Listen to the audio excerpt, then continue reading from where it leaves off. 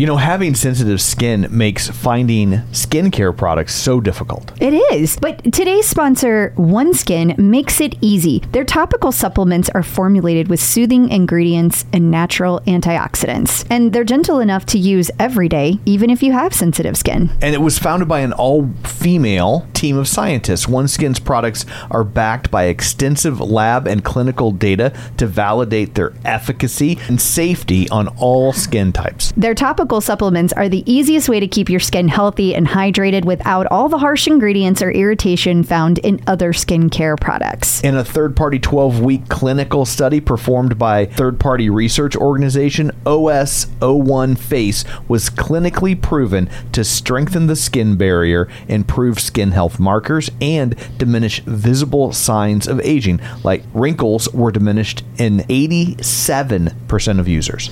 OneSkin is the world's first skin longevity company. By focusing on the cellular aspects of aging, OneSkin keeps your skin looking and acting younger for longer. Get started today with 15% off using code TCO at oneskin.co.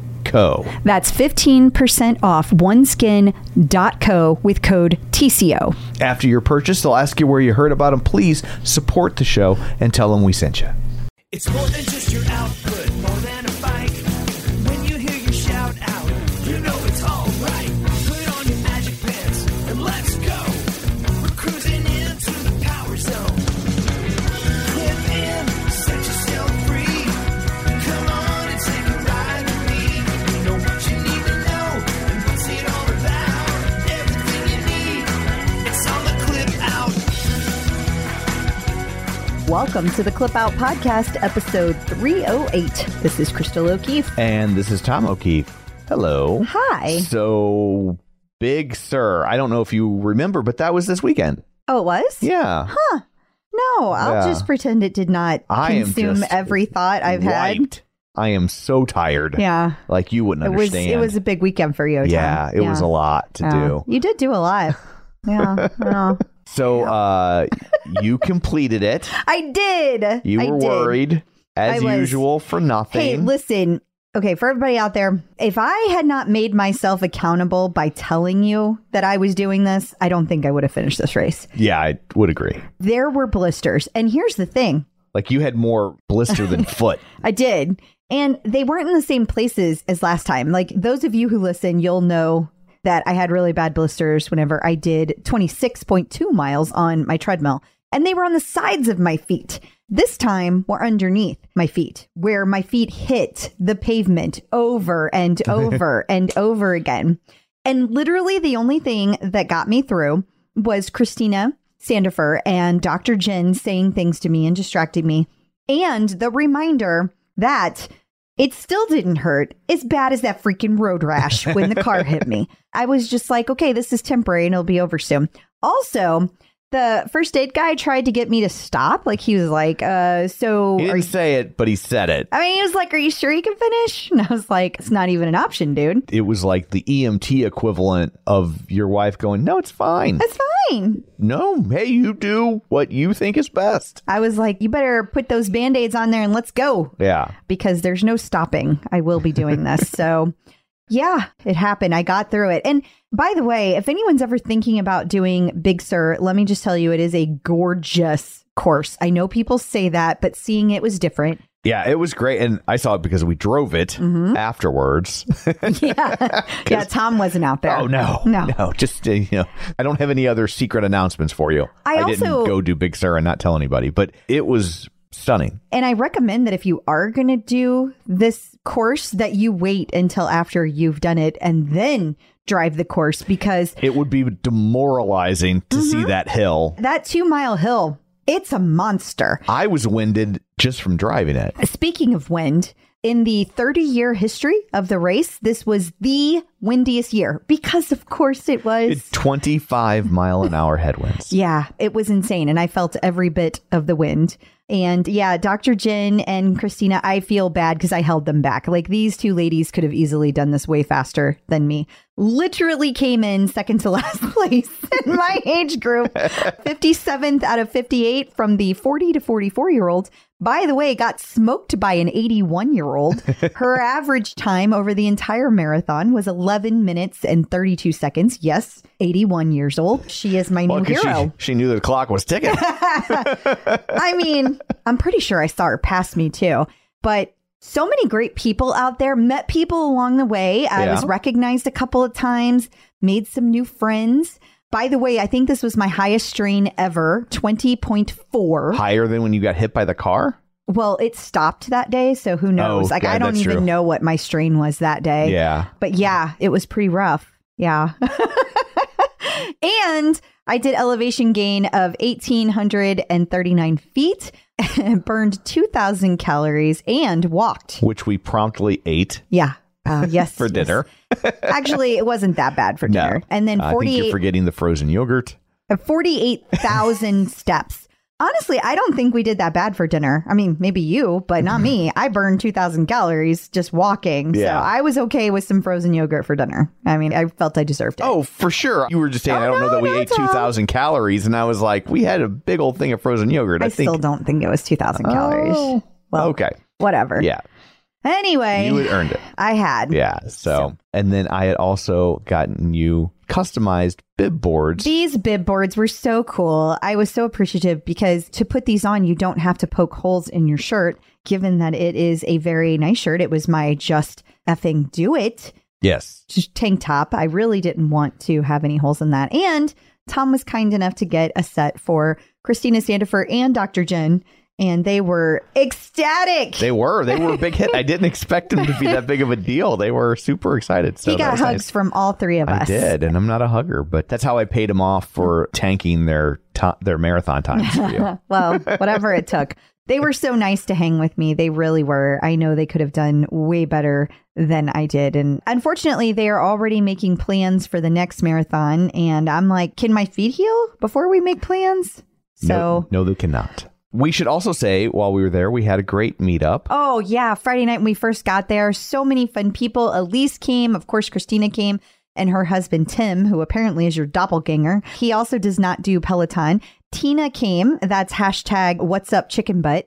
And then we had so many other people. Pat Darling, Tim Shaughnessy. Thank you again for setting all this up, by the way. And his husband, Glenn. Glenn, this is for you, since I never mention your name. And then we also showed up Jenny Davis and her husband. And then Priscilla.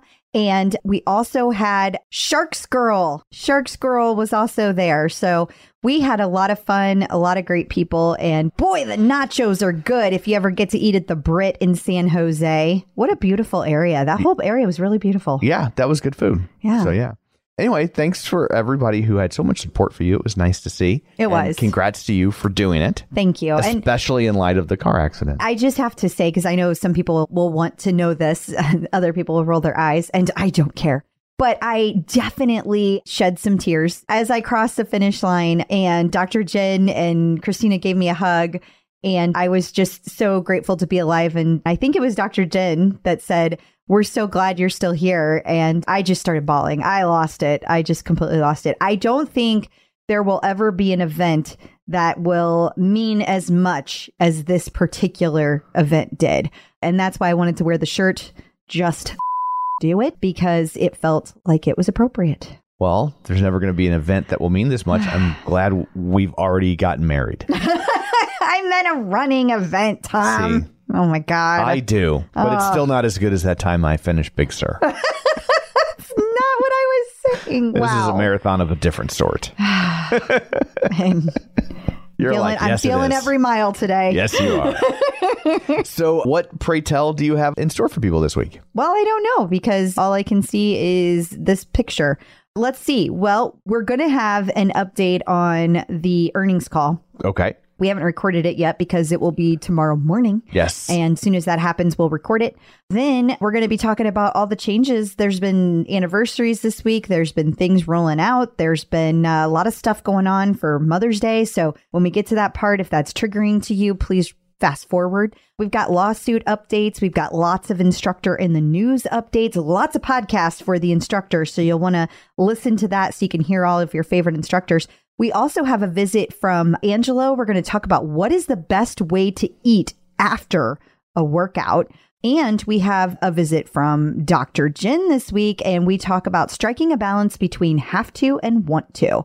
Also, the interview this week is Dr. Mark Shapiro. Oh. And we should apologize to him. Dr. Shapiro, I'm so sorry. So in our defense, and by our, I mean your, because you're the one that does all the things, but he was our first interview after the accident. Yeah. So when you see this, by the way, I'll still have all kinds of bruising. We recorded it, and there was a moment where we thought we'd still be able to do it. Like it was supposed to be on the Thursday after the accident. Yeah. And you were foolish enough. We were both foolish enough to think, well, maybe. Yeah. And then we asked to push it. And luckily he was a doctor, and he was like, I kind of figured you would. Yeah. He was like, of course you need to push it. I was surprised I hadn't gotten this call yet. So anyway, then after that, it fell through the cracks. I don't even know what happened. And he was kind enough to reach out and nudge us and be like, hey, remember that time we talked for 40 minutes? And guys, the thing about this is, like, I loved this interview so much. I honestly thought it had already posted because I enjoyed it so much. This interview is so fun. Dr. Shapiro is a blast. Yes. Like I want Dr. Shapiro to be my doctor because he's so fun. Move to Missouri, Dr. Shapiro. Yes. And then let us know what your specialty is so we can get that disease. Yeah, absolutely. Yeah. So anyway, apologies to him, and thank you for reminding us. And definitely check out his interview because it's a good one.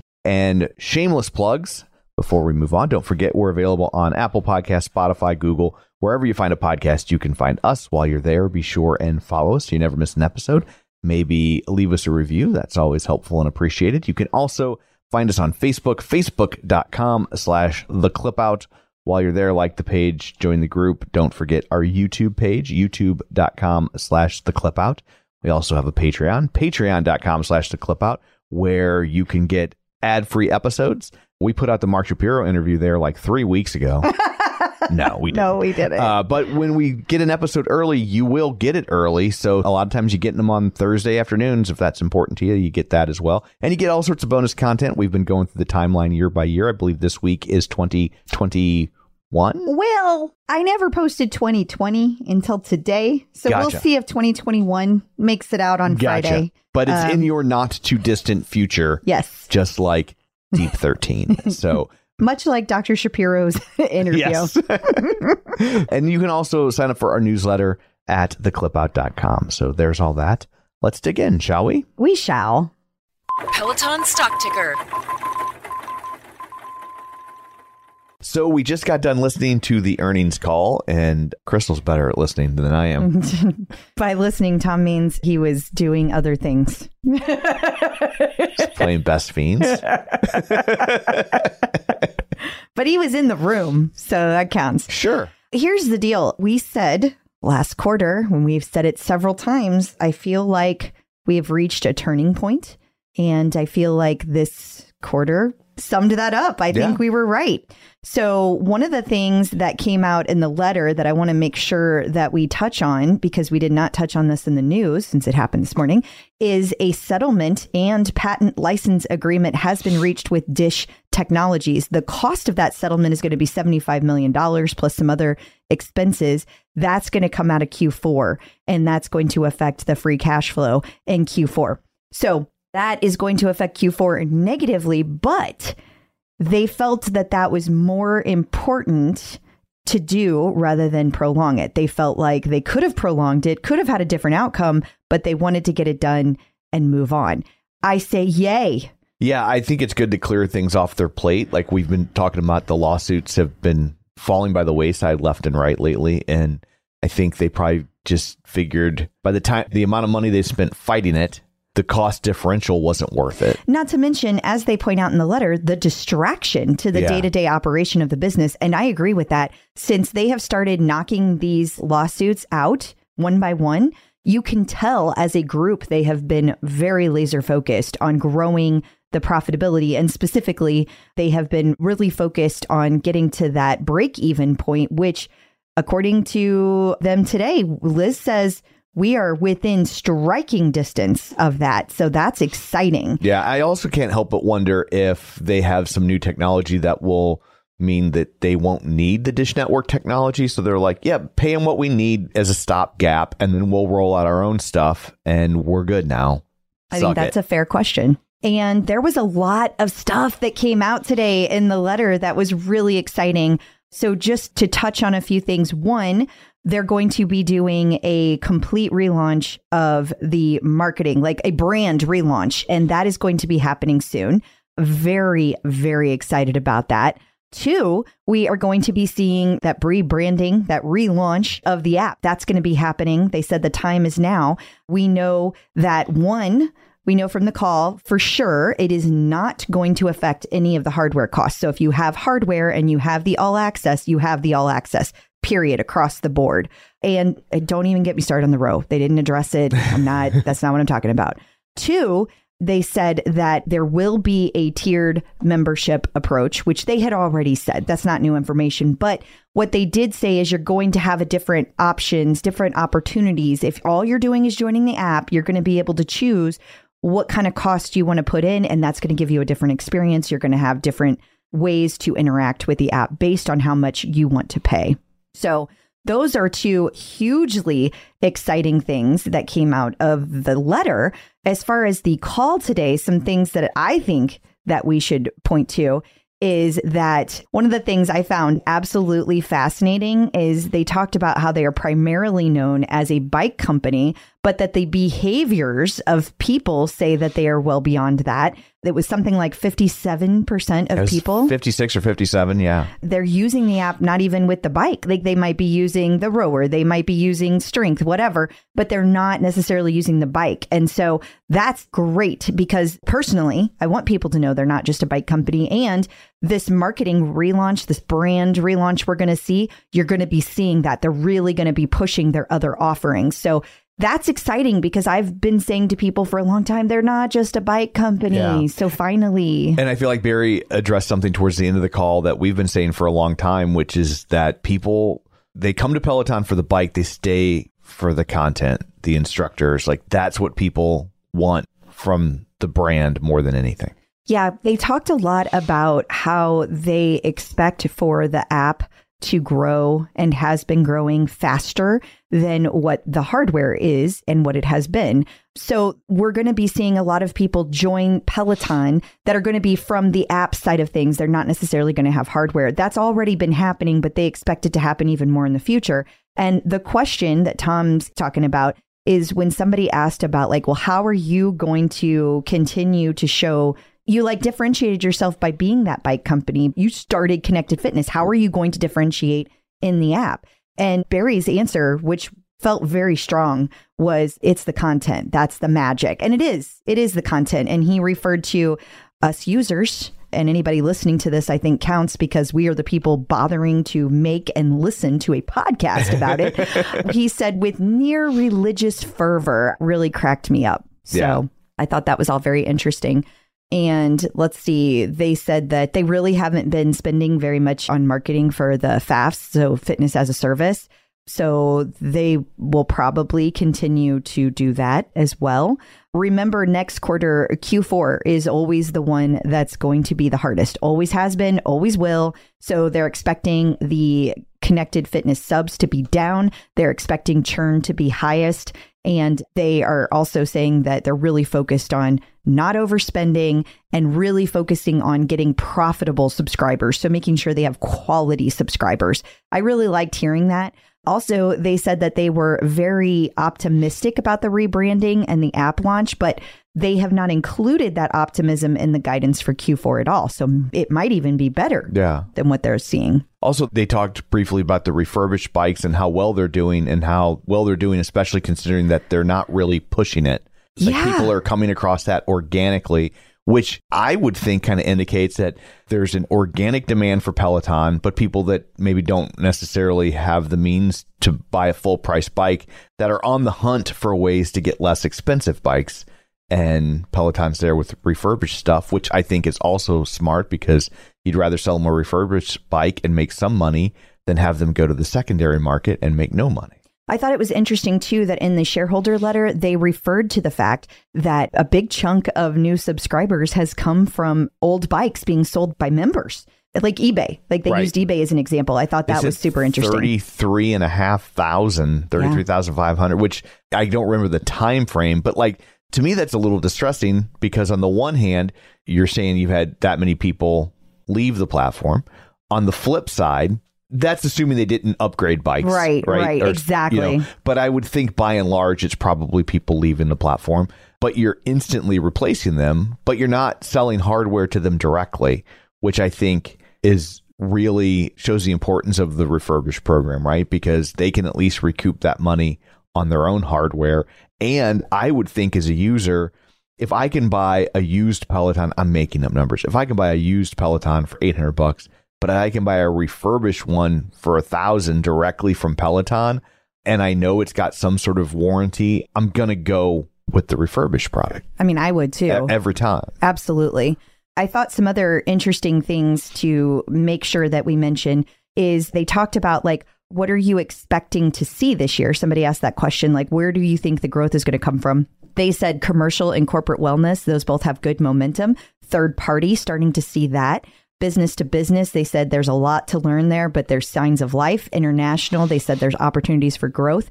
They said that there had been new hardware this year. They talked about how aware people are of the different types of hardware that we have. So the rower is only at 4%. Guide is only at 1%. The app is at 5%. But the interesting thing is that the app net promoter score is 20% higher than the bike. Isn't that fascinating? So fewer people are aware of it, but the people that are really like it. Yes. Yeah. So they said, so imagine what can happen if people actually know that it exists. Yeah. Also, keep in mind, this will be the first full year of the Row. They haven't even marketed it really. And they said that most of the people that have bought it have been existing subscribers, which we knew. Because it's a value proposition, right? Like you don't have to pay anything extra for the monthly subscription. You just have the cost of the rower, which is not insignificant to be sure.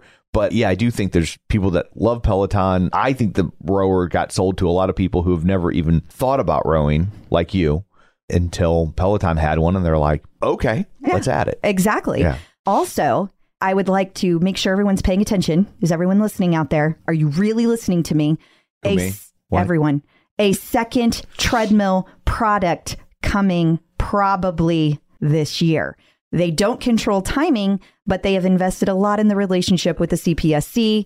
Well, that is incredibly exciting. Yeah, for sure. Because that means that Tread Plus might be coming back this year, this fiscal year, guys, this fiscal year. So like in the next 12 months. Okay. Also, this was something I did not realize that Jen Cotter and her team are over accessories and apparel now. I did not realize that. Want to point out that Barry was excited about something coming with apparel. He said something new is coming there, very exciting things, and they are not sharing what they are just yet. So I was super excited about that.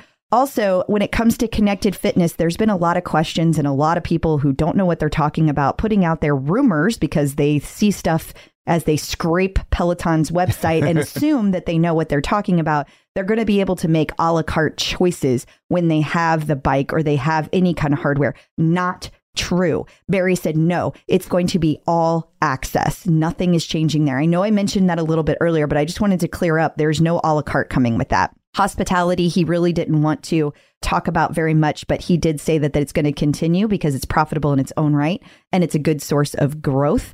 One of the other things I wanted to make sure that we talked about, he was talking about some very exciting things. He wouldn't say what it was, but he did say that there is something coming soon. And it sounded like it was some kind of international kind of thing, potentially, but it was going to be co-branded. So something we're going to be seeing in the next couple of quarters that will be co-branded. They've never done this before.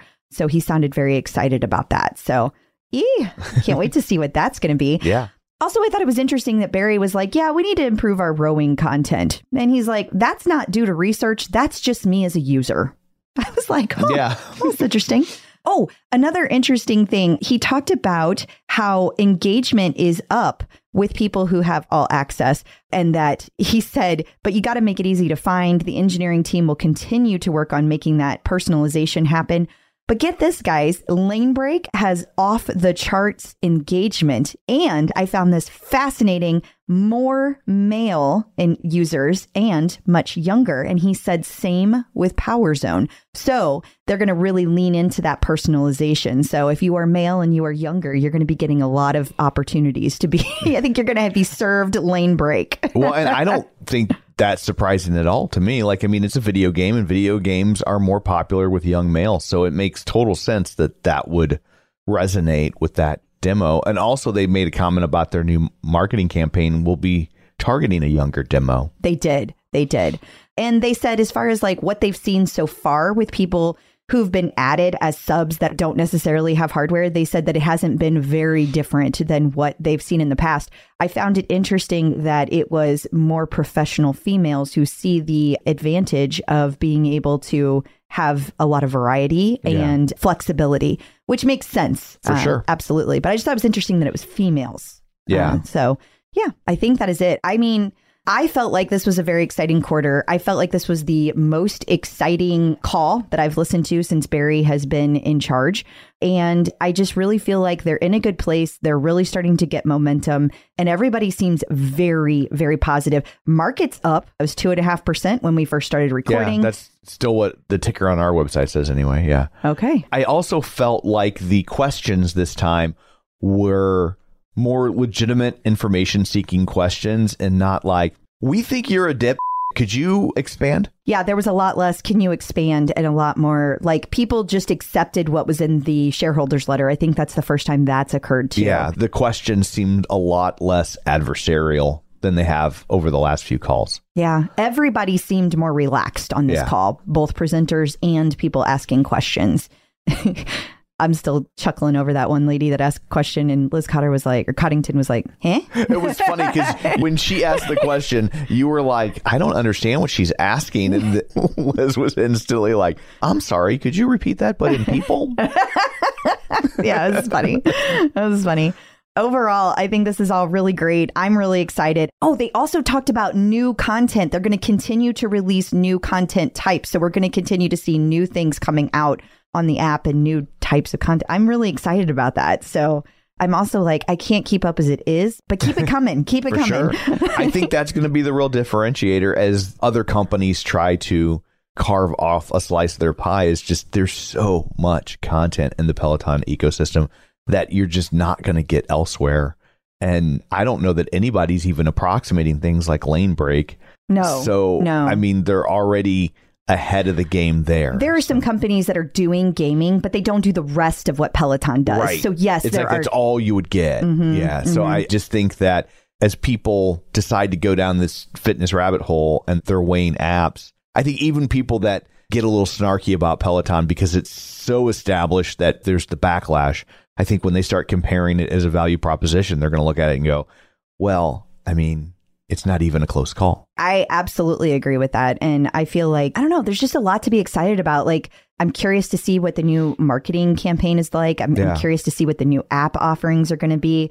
And as soon as we get any word on any of that and we're able to share, because sometimes they're like, hey, here's what's going on, but we can't talk about it yet. We will definitely be sharing that. So I'm super, super excited to see the first time I've been excited about new offerings in a while. So yay. I love being excited about Peloton. And I love it when you're excited. But but yeah, it was a good call. It's nice to see that it does seem to be righting the ship. There was one thing I was super, super disappointed about, though, across the board. None of the questions, not Barry, not Liz, not one person referred to today as May 4th. Not one.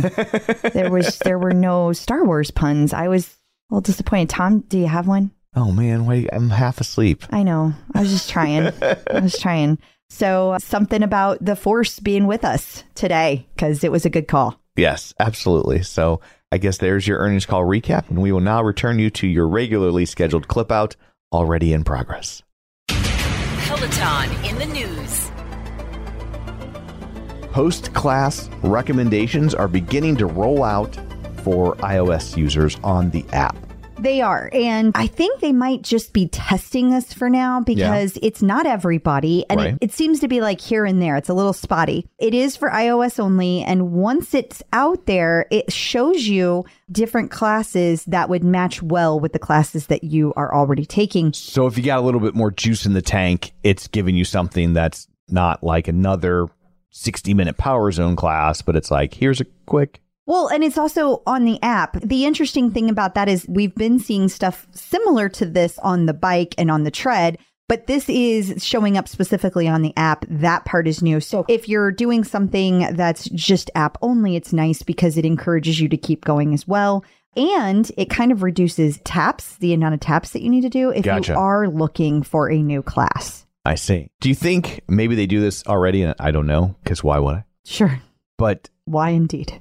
do you think it has a thing baked into where it knows what other equipment you have? So it could be like, hey, person who just finished a bike class, we know you own a rower. Here's a quick 10-minute row you could do. Well, since it's on the app, I don't think that's what it's trying to do. That makes sense. But for the other ones? If it's on the app, I kind of think they're banking on you don't have equipment. Sure. But having said that, if you're using it at a gym, you kind of have access to all the things. Right. So I'm not really sure. I know that Peloton has said before, since Barry has taken over and they've been doubling down on the user experience, like getting more specific with the things you do and you take, like making it more like Netflix. So yeah, I was just about to say the same thing. This feels very Netflix-like in terms of like, here, try the next thing. But I guess you also have to be careful because if you watch 10 shows in a row, you just wasted a day. But if you do 10 workouts in a row, that's probably too many. That is true. And who knows what they'll decide to do with that. But I do agree. However, I think that this is a step in that direction of trying to make it more personalized. I feel like it's kind of laying the groundwork for something else bigger that they're working on. That makes sense. Just a hunch. The Peloton Tread is celebrating 5 years of existence. 5 years. You can't call it a birthday. I would feel bad for whoever had to give birth to that. Hopefully it was a cesarean because, oof. Well, last I checked, people don't give birth to machines. Now but that would be a workout. I just am so excited to see these pictures. Like it really brings back the nostalgia. Also, wow, 5 years since we've known these tread instructors. Oh, and Christopher Street Studio. Oh, I miss the days. Look at those baby faces and all those instructors. It's only been 5 years, but it's interesting to go back and look at their pictures side by side. It's just very interesting. Yeah, I feel like Maddie looks very young, and it's not like he looks old now, but he just looks... He has more of a baby face, though. For sure. Yeah, they all do. It's very interesting. Lots of Mother's Day stuff going on. So this is your chance to back away, turn it off if you don't want to hear it. But yeah, lots of stuff going on. So they're having a Mother's Day event, The Magic of Motherhood. Yes, and it is going to be featuring Jess King, not Jess Sims, and also Robin Arzon. Why do I say that? Because the first email that went out accidentally said Jess Sims, and there was lots of confusion around that since Jess Sims is not yet a mom. Surprise. Yeah. Yeah, right? And there's also been a little kerfluffle. Both of the moms that are featured here are moms that are recent, and they are new to motherhood. New to motherhood. Yeah, they got little ones at home. So there's some people that are theorizing, well, this is probably to reach out to moms who are younger or just starting out. And then there's other people that feel like, oh, it would have been nice, or maybe they still will have an event that might be towards older kids. Some of the moms who are on the staff that are older. Different phases of motherhood. Exactly. Because being a mom can encompass a lot of things. I will tell you from my own experience, because I'm old, the difference between caring for an infant and a 16-year-old is awful, and it's the same, but it's very different. They require constant attention in a very different way. Yeah. And now they can tell you exactly what they want and argue with you, unlike when they're an infant. See, when they're babies, they can't tell you what they want. When they're teenagers, they can, but won't. Yeah. Or they'll argue with you about nothing. And everything is, so dramatic. Yeah. So dramatic. But unlike babies, you can shake teenagers. No, don't. No. But in all seriousness, being a mom, being a parent, because regardless of what gender you are or how parent, you are one if you have children. And there's a lot of ways to do that. And it's a journey. So hopefully we will see some more events that encompass some other phases of life. Peloton Apparel is also celebrating Mother's Day. Yes, all the moms who had babies this year were featured in a video for Peloton Apparel. And we had a few that had, now see this one, they did include some other kinds of moms like Callie being a dog mom and Jen Sherman and Kristen McGee with their older kids and some other instructors who have dogs. They included them as well. And of course, the cat moms. Can't forget the cat moms. So it's a cute video. It always makes me happy to see all the babies and the animals. I love the animals. And final Mother's Day story, I believe. I think so. Yeah. Yeah. So They are looking for mother and child stories, they being Peloton, because that's what the show's about. right. Yeah. They're looking for a special Peloton story between a Peloton mom and child. Stay tuned for a special Mother's Day Instagram campaign featuring your story. You can submit anything ranging from shouting out your Peloton mom and child, sharing how Peloton has brought you together, or a memorable Peloton experience you had together. Deadline May 5th. So get on it. Yeah. I think it's Jen Ely and her daughter Caroline. I bet they submit for this because they are like the mom-daughter team that I think of when I think of this, because they have been doing that for a long time. And I'll tell you another one, Melissa Holt and her mom also. They've both been doing Peloton with their kids for a long time. And there was the lady we just interviewed a couple weeks ago with her daughter. Trisha. Yeah. Yeah, absolutely. They'd be good for this. They would. So many good stories. I can't wait to see what they come up with. So there's a guy named Dr. Jump Rope.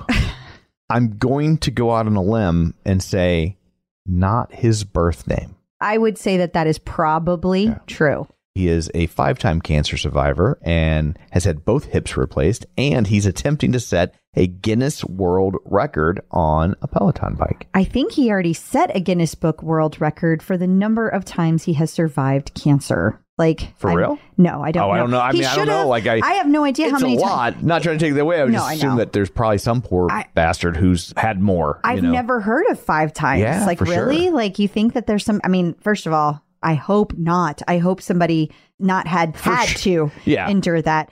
But man, he just keeps going. So here's the deal. What he's going to do is 100 miles at the maximum resistance of 100 on his Peloton bike. Oof.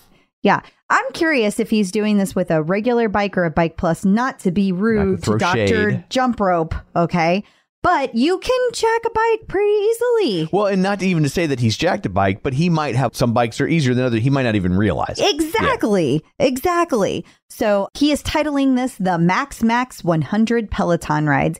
Either way, very cool that he is doing it. And I wish him nothing but luck. I can't wait to hear more details because I'd like to hear little things like that. You know, I'm always curious about that kind of stuff.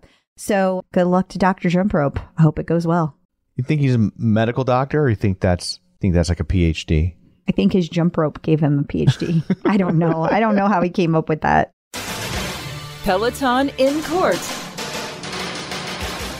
You might remember a while back, there's so many Peloton lawsuits to keep track of, so maybe they should have them be like trading cards. Collect them all and trade with your friends. Well, this one's pretty old, too. This one has been around for a while. I feel like, not counting the music-based lawsuits, this is one of the oldest ones. It is. Agreed. And so Peloton was getting sued over using the phrase ever-growing library because they purged all the classes because of the music lawsuits, and then immediately started building it back up. Now, this is back in 2018 for people who are thinking like recent purge started in 2020. This is old stuff. Yes. Old stuff. They had purged all the black and white classes. That's how long ago this was. And it was the largest purge ever in Peloton's history. Yeah, and you think people lose their minds now? Oh, please. Y'all, it was gray days. Yes. It was ugly. And so they were sued for that because you said ever growing, and for like 3-week window, it wasn't ever growing because you pulled some classes. And a judge has thrown that suit out. Yeah, he just shut it down. I skimmed the article. I didn't get a chance to really focus on it because I've been super busy today. But from what it sounds like, they were saying that all of the complaints were very individualized, that there wasn't like a large group of people who all had the same complaint. It was a lot of people complaining about different aspects where they were just like, well, that's more of an inconvenience than. And so therefore they couldn't be a class action lawsuit. Right. So they lost their class. They lost their class status. So the whole suit is thrown out. Doesn't mean it can't come back because they could reformat it somehow. Right. But the way it currently stands, they have lost their class status. So they out. Which I always thought this one should be thrown out. It was this kind of ridiculous. Yeah, like what's the puffery. There's a legal term called puffery, which is like not poppery. Yeah, which is essentially businesses are going to make claims that are puffed up. So you have commercial purposes. You have to decide, when is it a lie, i.e., this will cure cancer. That's a lie. Mm-hmm. Versus this is the best soda in the world. Well, that's puffery and subjective.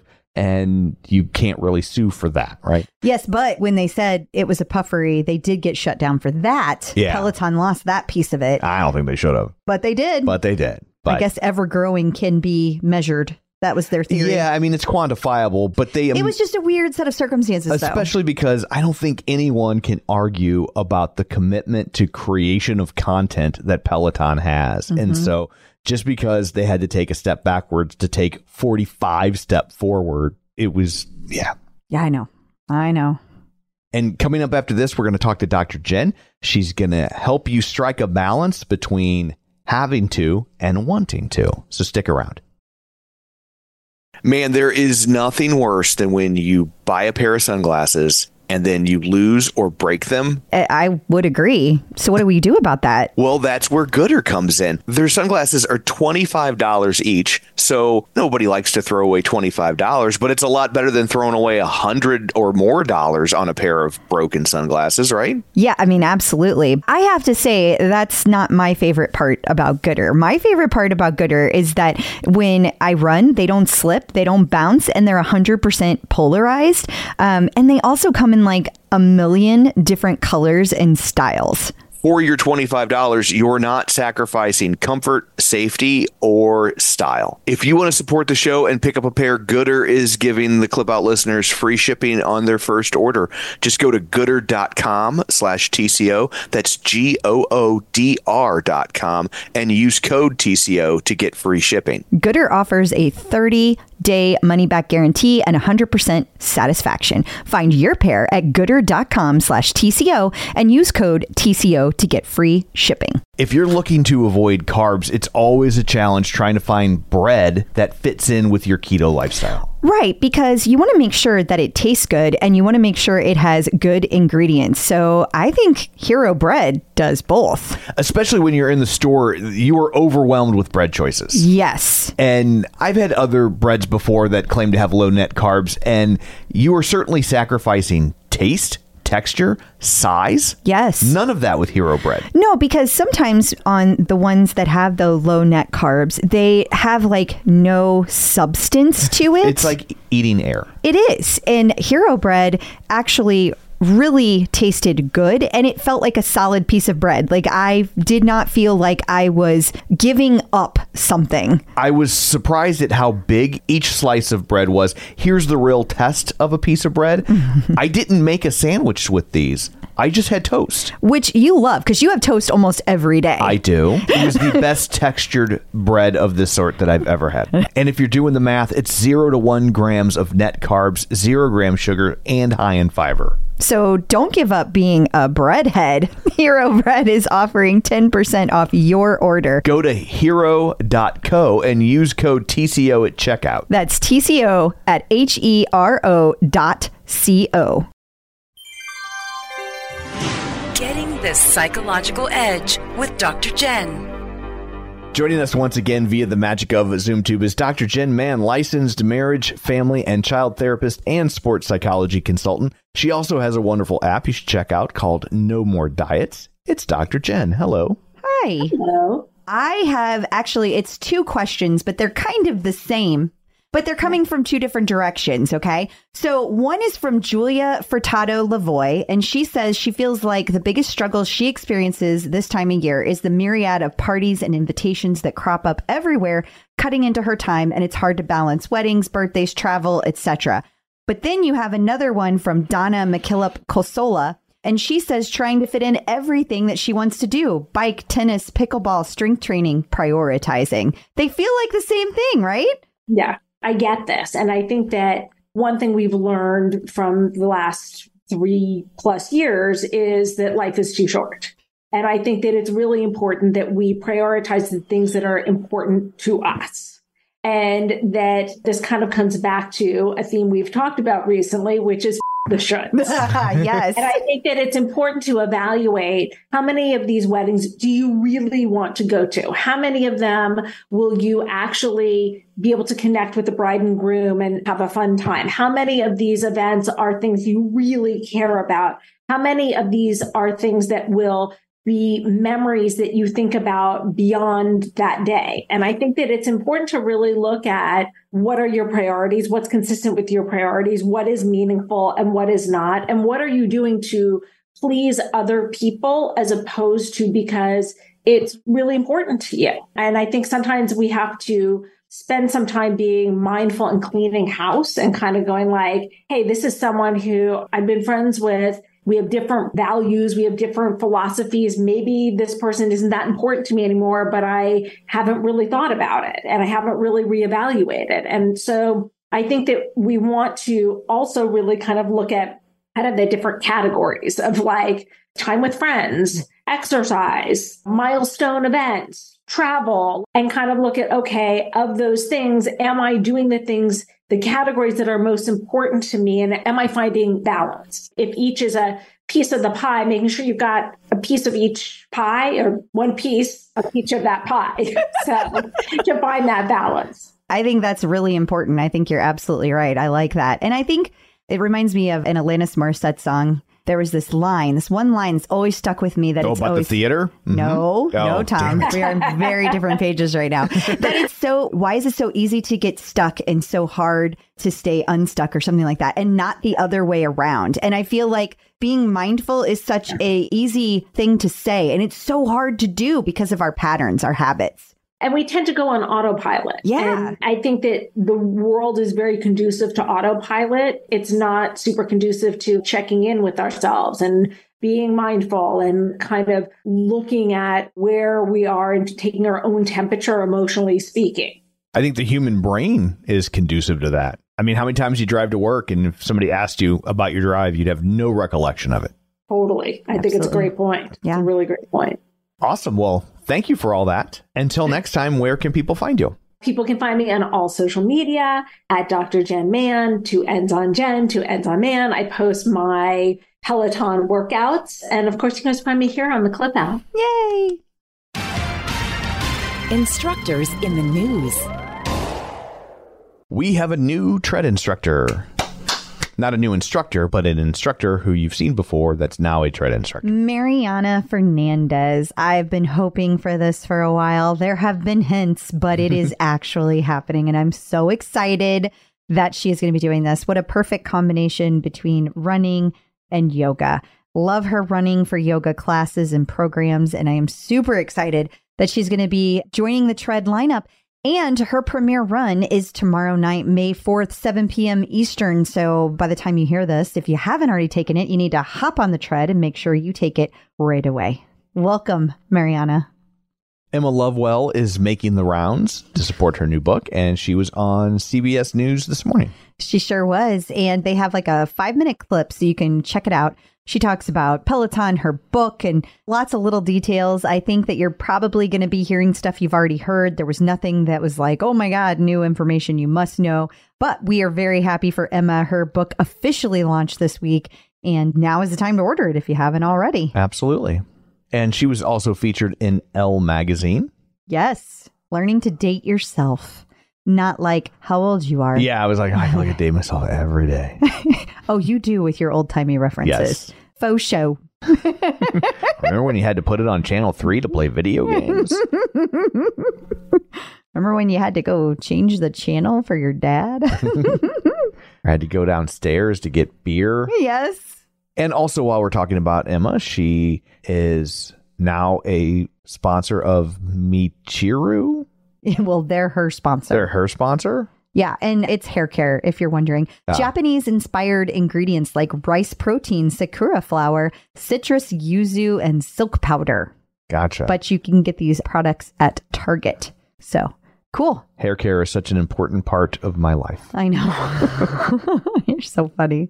So Bex Gentry ran in a marathon over the weekend. Women run the world. It was a half marathon. Half marathon. Oh. I love when you try to figure out what the hell my notes mean. Yes. It's so funny. And she came in second at the Shape and Health Women's Half Marathon. She really is an incredible runner. Don't forget, she just had a freaking child. and she just got back to work. And she's like, oh, that was easy. Let me just go ahead and almost run this race I barely trained for. She gave birth during the marathon. It's a half marathon. At mile 9, she was just like, done, kept running. She put the baby with the gear bag, and she picked it up at the end. They got a system for it. It's crazy. They don't. Everything I just said was 100% true. Congrats to Bex. I mean, seriously, what an accomplishment. That's incredible. And apologies to all the runners who slipped in the placenta. Ew, Tom. Oh my God. Gross. Except for Ed Kowalczyk. Ew. Speaking of running, I'm not even going to say what kind of run it was because I'm going to be wrong. Pretty sure this was a half marathon. He did a too. 5K. No. Jeffrey McEachern also ran. Again, I think it was a half marathon, and he was very happy to get his medal. Did a great job out there. Didn't come in second place, but he kicked ass nonetheless. And finally, for our running portion, Susie Chan what was it called? The Badwater. There it is. So awful. It's 81 miles of running through the desert, into the mountains, and the night. So you have to understand, you start in the desert and then you go up through the mountains with 1,000 feet of elevation into the mountains. So the weather changes, the elevation changes. It's all insane. 9,000 feet. Yeah. Here's the deal. Not only was she worried about finishing this, she finished it, and get this, she finished in the freaking top 10. That's crazy. This is the one she had to be invited to, correct? Yes, this was invite only. Yeah. Also, next week, we will be talking to Laura Watts, who also ran this race and had finished Badwater before. So apparently there's like 3 in this series, and this was Susie's second of 3. So she will be getting a mega medallion when she does number 3. And I say when, because she will. She will. It'll be worse water. Worse water. Baddest water. Yes. She was also on the Runner's World podcast. Runner's World UK. Sorry. My apologies. I only say that because there is a Runner's World in the U.S. podcast, and I just want to make sure, because they're magazines, so they're 2 separate podcasts. I see. And I love this subject. I haven't gotten to listen yet, but how to make treadmill running fun. Duh, make Susie Chan do it. Make her teach it, and it's fun. It's the best ever. So, yeah, it's real simple. Cody Rigsby will be taking part in Pop Sugar's Playground. I don't know what that is, but it's an event, and there are still tickets available. Friday, June 2nd in Los Angeles. So hop to it. Yeah. Bradley Rose was on the Marketing Unfiltered podcast, talking about his stroke and dealing with criticism. And you need to know that it's his wife interviewing him, because it's his wife's podcast. Just making sure you knew that. I did not know that. I saw that it says tea with my husband, but I thought it was somebody like being cute. Like when all the ladies are like, ooh, he's my husband. Yeah. Because they like him so much. Yeah. I didn't realize that they were actually betrothed. Yes, they are. That's why I wanted to make sure you knew that. Yes. Someone needs to explain things to me. I know. That's what you're here for. It is. Christine D'Ercole spoke at the Heart of Florida United Way's 16th annual Women United Luncheon. Phew, you got all that out. I'm impressed. Luckily it was written in the post. So thank you, Christine, for doing that. See, she makes things easy on me. And she also spoke about mental fitness, which is a great topic, especially as we enter, what is this, Mental Health Month? Mental Health Awareness Month? That's the one. Yes. And she's always talking about this. It's great info. And Robin was at the BTIG Commissions for Charity Day event thing. I don't know what that is. Don't know. But it I must just know be a big deal because Bill Clinton is there. Yeah, she got to meet lots of people. Robin Roberts, Yankees manager Aaron Boone, a whole bunch of influential figures. And the part that I thought was cool personally is that she was excited to share that Paderistas is one of the beneficiaries of the exceptional event. So they raise money and then they give it to charities, and Paderistas was one of them. So that's cool. She also had a post explaining swagger points, kind of. Yeah. I mean, listen, I started off really trying to be positive about this whole thing. I made that clear. I wanted to learn about it. I wanted to share it with you. At this point, I kind of just don't care. I'm really done. But if you do care, here's the deal. You can get some points by buying a bunch of then you get points, and then she gives you more like memberships, merch, tickets, and you have to complete monthly challenges to get them. Okay. So it's just too exhausting. I do enough things. That's why I'm calling it that. It's just like, I don't need one more thing to do. But I know that there are people that are into this. So have at it. Yeah, get into it. Do your thing. That's awesome. And Robin was also on CNBC this week. She sure was. Talking about reinventing herself and building her Peloton brand. Well, that she has done. For sure. Jen Sherman posted this week a clip of her first ever Peloton photo shoot. I gotta say, I find it interesting that the week that they received their timelines, this got posted. Yeah. I think we might have sparked a little nostalgia. You're welcome, Jen Sherman. A little walk down memory lane. You're welcome. Yes. But it is very cool to see this footage. I love it. I'm so glad it's out there somewhere still. For sure. Yeah. Saw Tom Cortese did the same thing. So we got people pulling out footage everywhere. Coming up next, we're going to talk to Angelo from MetPro. If you work out, and since you listen to this podcast, I can't imagine you don't. It would be weird if you didn't. But you've probably wondered, how should you eat if you're going to eat after a workout? Well, he's going to help walk you through that. So stick around. Clip out.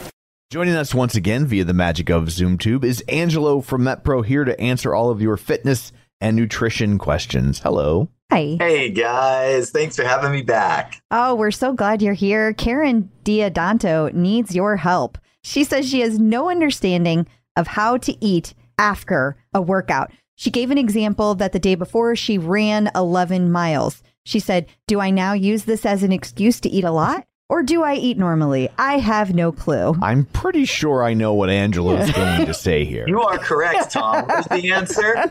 Say it, Tom. It depends. It depends. I would like to take you now. This is what goes on in my head. Oh, geez. Flashback in time to Angelo's wedding.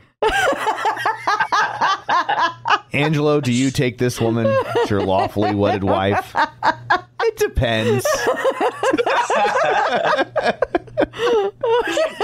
I'd have been a dead man. I was like, I don't think Ashley would stand for that at all. That would be good play. There's a lot of factors at play here. And more often than not, sure. So what's really helpful, so what I want to invite our listeners to do is when you have a question, give some superfluous detail. Even if you don't feel like it's, just don't write an essay, but just a small couple sentence background. So here's what I always want to know. So if I met you the first time, we're on the phone, we're doing a consultation together, you're going to have a question. Here's what I need to know. I need to know, what are your goals? What have you been doing? In other words, okay, are you exercising? How many days a week, and roughly what kind of exercise, what duration? I don't need to know how many sets were upright rows versus bicep curls. We don't need to go there, that level of nuance. Just 11 miles, that's great.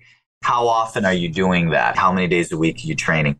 And then is your goal, are you trying to improve performance? Are you trying to improve body composition? Are you doing a hybrid of both? And if it is a hybrid, what is your priority in that? Because those are all the things that are going to influence the correct answer. The problem in the industry today is that there is a ton of great information floating around there. You get all these gurus and none of them agree. One says do this and the other one says do that. It's not that one is right and one is wrong. Typically, it's that it depends on your circumstance, what you're trying to accomplish. So in your case, Karen, what you want to do is, if it's a purely performance, it's purely a performance equation, you want to fuel more. You want to give your body everything it needs to optimally recover, and then a little, not a lot, a little above that. That is what is going to put you in the best position for your body to have all the resources it needs to replenish from the activity that you've just done, recover and repair connective tissue, muscle tissue, and micro trauma, and get you into an anabolic hormonal state, which favors repair and faster recovery time so you can get back out and run again. Now, there is the huge caveat to that, and that is the degree to which you apply that is going to be heavily influenced by, well, I also have a propensity to put on weight, and I'm trying to actually decrease my body weight. And okay, so now we want to mix and match and manage that.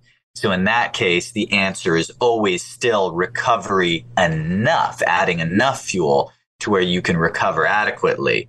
But if once you're recovering adequately, if your goal is fat loss, reduced body weight, then of course you want to give your body just what it needs, recognizing that the point of calorie depletion, glycogen depletion is to put you into a deficit, which requires your body to tap reserves, which is by default never as efficient. It's never going to be optimized for performance. And that's what people have to balance between. The confusion comes from in the industry. You get individuals very passionate about one strategy with food or exercise. And so they tend to sometimes make it sound as if this works for all scenarios. It doesn't matter. This is the best way to eat, no matter what your goal is. And that's simply not true. That might be true for that person, but if you actually work over large amounts of people and evaluate data sets, you will find that is very not true. In fact, just the opposite is going to be the case. Each person is going to flourish under a highly unique set of parameters nutritionally and with their training. Of course, that's the nerdy stuff that we geek out on all the time. But Karen probably just wants a simple answer, doesn't she, guys? I'm thinking probably. It depends. I found that how people eat is a lot like religion. Like, people find the thing that works for them, and then they're like, everything else is a lie. You have to do the thing I'm doing. What I prioritize, so as far as a hierarchy, I know this may surprise you, but I actually will ask my clients before asking for a post-workout recovery meal. I will ask them, are you getting at least 3 meals a day? If you're not getting a consistent breakfast, lunch, dinner, we don't even need to talk about adding post-work. You need to start there just because that's critical for your recovery. Really, I like to see a minimum of 4 meals a day, breakfast, lunch, dinner, and at least 1 snack. If you're already getting all of that, then start adding post-workout recovery. Otherwise, you're just missing meals that should be coming anyway. You should have had that breakfast before you went out on your training run, or you should have lunch right after you get back from it. So get your base meal plan in place. Once that's in place, then start looking to add post-workout recovery meals. And it can be something simple. You can do a protein shake that has carbohydrates in it. You just want something that doesn't have a high fat or fiber content in it post-workout. An answer. It was an answer. That was very direct. And also, superfluous information helps me make jokes about you. That is true. So, an even better reason to include it. So if people would like this sort of stuff tailor-made for themselves and their fitness journeys, where can they find you? metpro.co/TCO. Thank you. Thank you. Awesome. Thanks, guys. Other connected fitness. Amazon came out with Halo a while back. Yeah. Which is not ice cream. Mm-mm. And it was their, I guess, kind of Fitbit killer, trying to do what Whoop does, right? Yeah, they were trying to do what Whoop does. They were trying to measure a bunch of things by you having a wearable. And like, you were supposed to be able to see how your body changed over time and how your stress was changing over time. Like, in theory, you could speak and it would pick up on the stress level in your voice and then like be like, dude, calm down, calm down, which would be a problem because it would always be yelling at me if I had one. And then you would be less calm and it would tell you to calm down even more and just a vicious we would cycle. end up getting divorced. Yes. It would be a whole thing. Why were you going to marry your Halo device? But anyway, you would now be a widow because Halo is dead. Yeah, they killed it off. Not that this is shocking at all. And It's a little shocking in that for years, I feel like Amazon would just hold on to things and not let them go. No, that's true. You know? It's just not shocking it didn't work. For because sure. people really did not like this thing. Like, I don't know anybody that had one. Well, one person commented they liked theirs, but liked Apple Watch better. Besides that, I have never seen anybody say anything positive about this thing. That's funny. Yeah. So there has to be a lot of high fives going around the Whoop offices that day. Well, based on the posts that they have made, I would say that that is true. Basically, they were kind of like, yeah, we told you not to steal our Yeah. And not as easy as we make it look. Right. And, Whoop, to their credit, has always been focused on one thing, and that is making a wearable, not a watch, not a tracker. Right. They've been focused on having a wearable that gives you functional data. They have come up with some really cool stuff, especially this year, that has really blown me out of the water, like blown me away and blown competitors out of the water. So, yeah, I think they are high-fiving each other. I had gotten very close to the point where I was just like, okay, I'm just going to use my Apple Watch. But Whoop just keeps up in the game and keeps convincing me to stick around. Their newest one with the string thing is just freaking awesome. But getting back to Amazon and Halo, they ended it. They are giving people refunds. And the sad part is they laid off like 3,000 people. Ooh, that sucks. Yeah, that really sucks. Yeah. In case you missed it. So the Peloton Studios account posted their This Week at Peloton weekly post. Yeah, we've got new mobility classes. We have the Star Wars classes. And I had a bunch of other stuff listed here, so it's all gone. There's going to be some kind of, I don't know what a VASIC recovery class is. There's also... I used frozen peas for mine. Did you? Yeah. Oh, of course, Asian Pacific Islander Heritage Month. God, I cannot get that one right no matter what I do. Every year I jack it up. But those classes are getting ready to start. They haven't posted the schedule yet. By the time you hear this, they may have, though. But I'm excited to see those classes. We also have the Ryopi meditation that's going to be posting soon, or that did post. So by the time you hear this, Samuel's Star Wars class will have taken place. But I guess he had some special info about his... It's just a teaser. Like, he's teasing something unique. I don't know that it'll really be unique. It just him with a lightsaber. I don't think it's going to be anything different than a class, but there might be the way Peloton does things. I could totally see them doing something cool with like the lighting and that kind of stuff. And you never know. Maybe there will be like somebody from the production company or something like that showing up. Or Yoda visits. Yoda, like he'll have like a tiny Yoda. If they have the real baby Yoda in the studio with him, I'll be very... For Mother's Day. Yeah. That makes sense. Anyway, enjoy. I'm sure it'll be very cool. So Marcel Maurer has a balance challenge coming up. Well, he just did it in the video, babe. Oh, I thought it was like a whole thing. It was just something he was doing in this video. Yeah, he just posted it. I wanted to see if I could get you to do it. Oh, hell no. I suck at this. Which is why I wanted to see if you could do it. So in the video, he's basically on one foot, bending over, putting on a shoe and sock. And then tying it all while on one leg. Yeah. Oh, hell no. And then he switches and does the other one. Yeah. With the other leg never touching. I think I could do it. I don't think you could. Wow. Coming in hot. I mean, the tying it part is going to be rough. I don't know. I think I could do it. We should see. Well, I know I can't do it. So all right, there's no reason for me to attempt it. If you like the EDM, and really, who doesn't? I don't care. But there are people out there, obviously, it's a very popular form of music, just not my jam.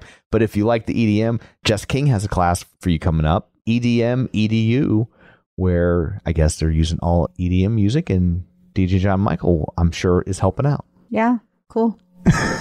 I got nothing. You love the EDM? I don't like anything about this ad. I don't like anything about this. It's just not my thing. I am not the demo. No, but that's okay. It is. Peloton birthdays. But here's something you do like. Susie Chan's birthday. Susie Chan. Her birthday is coming up on May 10th. So happy birthday, Susie Chan. Don't forget to wish Susie Chan a happy birthday. And coming up after this, we're going to have our long-lost interview with the ever-patient Dr. Mark Shapiro. So stick around. Checking in with the Peloton community. Joining us today via the magic of ZoomTube is Dr. Mark Shapiro. Hi. Hi. Hello. How are you doing? We just brought you on so I could ask you, I got this thing. You wouldn't be the first. And for the however long we're recording, I'd prefer it if you called me Dr. Shapiro. Duly noted. I will put that in my show notes here, Mark. Oh my gosh. Well played, sir. Nicely done. Oh my God. Sometimes when we serious. travel, Yeah. I will put in the hotel when they ask for a name, I'll put doctor just because they'll give you a better room sometimes. Yeah. They will? Yeah. So, yeah, you should I do should it. totally try that. You should try it. You Yeah, because I should. end up in the room by the elevator dinging, and I'm like, oh God, I went to medical school for this. It's so awkward though, because then they'll be like, Dr. O'Keefe. And I'm just like, Or worse yet, Dr. O'Keefe, can you look at this thing? I can't help you. I'm a gynecologist. Moving on. See, I got it all planned out. Like, I know how to duck and weave. I'm here for the ride. Yeah. Y'all. Wow. When you all DM'd me to say you want to come on this Peloton podcast, I was like, yeah, sure. Whew, whenever you're ready to get to Peloton. I've been trying, sadly. Once Tom gets going, it's hard to get back on track. My God. So how did you originally find Peloton, Dr. Shapiro? So Dr. Shapiro is my grandpa and Dr. Shapiro is my dad. I'm a third generation physician and I'm marked for sure. Okay. I was totally joking when I said that. But yeah, it's funny. I remember when Peloton came out, like many do. And at the time I was really active on social media. I still am. I was firmly in that camp of this is so not for me. This is really expensive, almost like elitist, detached, not where the people were. I still had a gym membership at the time. I had an old exercise bike that was fine. And I didn't kind of have a sense of what it could be. And I just didn't connect with it very much. But I remember seeing stuff around it and seeing kind of what was in the zeitgeist. And it was being poked fun at. And it was a very easy target. That was my introduction to it for sure. Okay. All right. Well, so Ultimately, when you hear back in the day, when you heard that initial price point, it was kind of like, whoa. But she got it fairly early in, like 2015. I got it in 2016. 2016. Yeah. And I wouldn't have even remembered it was 2016 when they started coming out. That's how sort of detached I am. I remember like when I started with mine, but it was that long ago. Wow. Yeah. And that's just when I got mine. July 15th, 2016. If you're wondering, that's my Pello-versary. But it's a value proposition, right? Like when you actually sit down and figure out what it costs you to do a spin class, and then also just the BS of setting one up, like all of a sudden that sticker price is a lot more manageable. For sure. It is. And I think that for me, my kind of pathway into this thing that I'm now really passionate about, and I do interact with pretty much every day, talk about with friends every day, have built friendships and collaborations all around the country through this sort of shared platform. And I'm very active on Twitter, and our community there's hashtag Peloton Med Twitter, of which there are many, many, many hundreds of people that are engaging on it. It really started around the pandemic, around when COVID-19 hit, because like many others, I wasn't going to go to the gym. And like those in my community, healthcare professionals were now doing some very, very stressful things on top of what was already a very challenging job. I'm a hospital-based physician, so all of my work with patients is done in the hospital. I needed a physical outlet of exercise and some routine and things that feel aspirational. I love being coached. I like doing things with other people. And there was this sense of, wait a minute, that is all gone. And in parallel, my professional work is really, really difficult right now. And I think if you were to have 10 nurses, physicians, respiratory therapists, healthcare professionals of any sort and say, what was it like in Q1 of 2020? You'd hear a pretty similar narrative. Mm-hmm. For sure. And I remember having a conversation with my wife and my parents, and we're like, okay, as a family, like, how are we going to navigate this? And all of them were like, Mark, for your self-care, you have to exercise. You can't go to the gym. Just go for it. You're not going to be paying a gym membership. Just do it. Just get the new bike. It was also, I think, at a change where the bike price had gone down. Just get it. Just do it. And I did. And we're off. Okay. So when did you end up officially getting the bike? April 2020. I don't remember the exact date, but it was the first part of the month because I remember I did a birthday ride on April 28th of 2020. Aww. So you pulled So the trigger quick because... Oh, no, it was really like, this was part of the, how are we going to navigate this, right? We're not doing school. I'm seeing COVID patients in the hospital. This is right at the beginning. Mom and dad, are you okay? My sister and her family, are you guys okay? All right, cool. How are we taking care of each other? And part of that kind of family conversation for all of us too was, how are we going to take care of each other? Mark, this is going to be rough.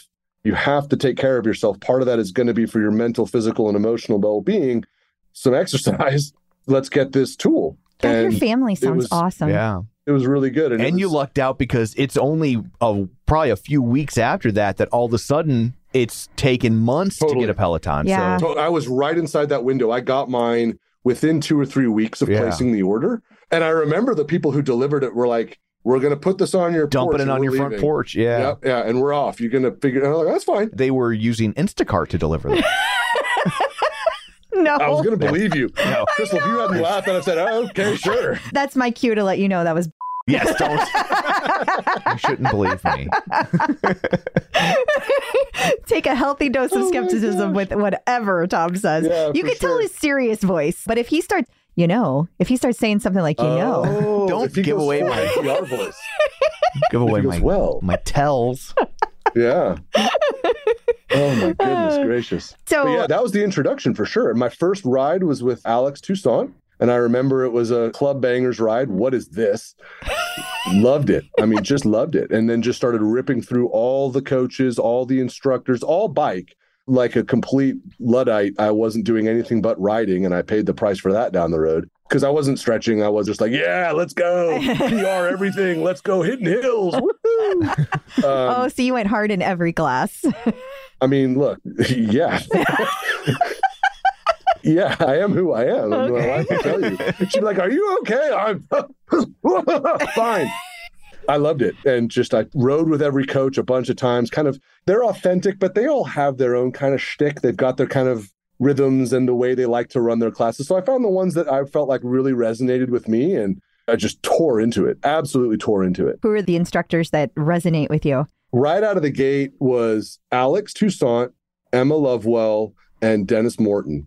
Oh, and then interesting going trio. Again, those first few months, there's a lot of instructors, and there was already a huge archive. So I'm digging through everything. Kendall Toole had some metal rides in the archive, and I just threw down on those. You want a PR with me? Let's do a metal ride, and we're going to get after it. Like, I'm going to do one this afternoon. Woo! I'm fired up already.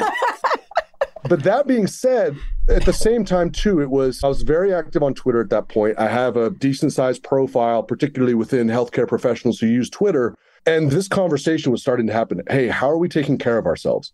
We're all conversing around, what are we seeing? The first cases are up in Washington. What are we seeing and learning from there? Okay, now we're seeing cases in New York. Now we're seeing cases everywhere. What strategies are working? How are you guys doing at home? Just really robust idea exchange. And big part of it was, what are we doing for self-care? This is really scary. This is very stressful. I come home now and I'm taking off all my clothes in the garage. I'm dunking my shoes in bleach. I go in the home. No one touches me before I take a shower. These are the new rhythms of life. So in parallel, how are we taking care of ourselves? And a lot of people started saying, I'm using a Peloton. I'm buying a Peloton. I already have one, and I'm getting the dust off of my Peloton and getting into it. Now I start to see hashtag Peloton Med Twitter popping up.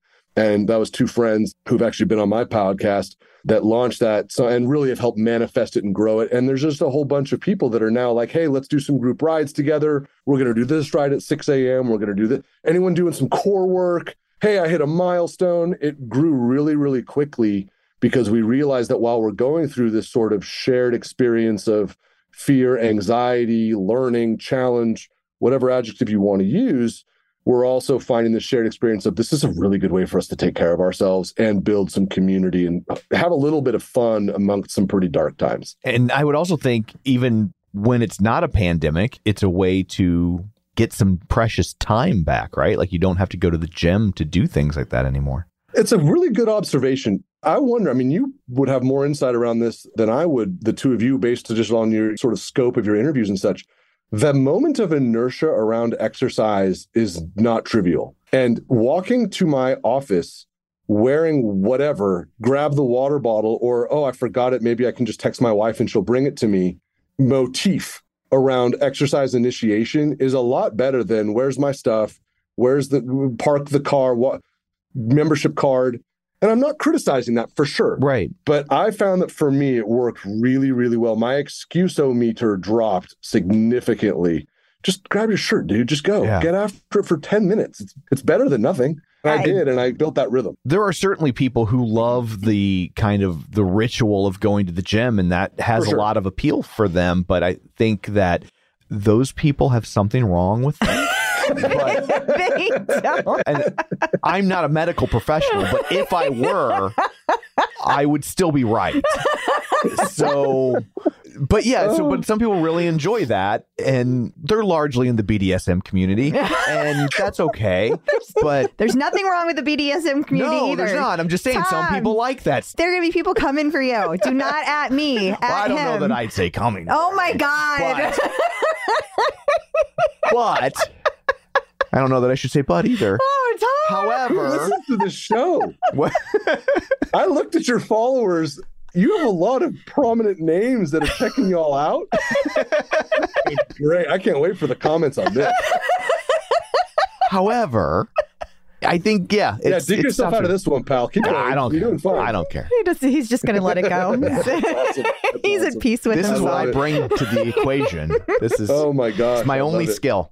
Well, I was going to Awesome. say before Tom's tirade or whatever that was, I think tirade is apt. Yeah, I'm comfortable. I felt the same way about the lack of excuses. I feel like I've never exercised regularly before I got the Peloton, and it completely changed my life. I mean, every aspect of our life has been touched because it all started with Peloton.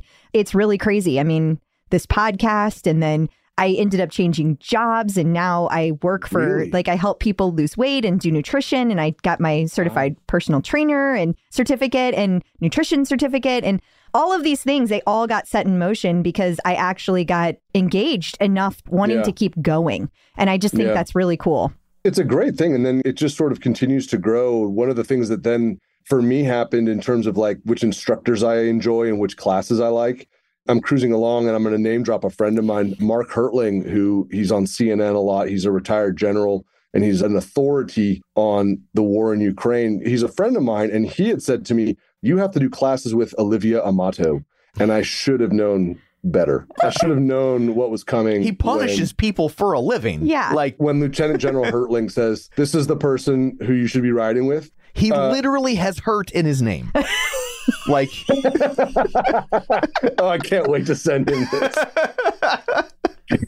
He's the nicest guy. He's a wonderful person. He's a So good is pal. Olivia. And he was looking out for me. He was looking out for me when he said this. I have to be honest, though. There is something about seeing an Olivia Amato, like 30-minute Hidden Hills or 45-minute Power Zone Max, where you're like, I'm going to do that. I'm going to do that ride. It's going to be rough. It's going to be an event, and I'm going to feel it. She's a very, very skilled instructor. You know what they call her nickname is, right? No. The Tiny Assassin.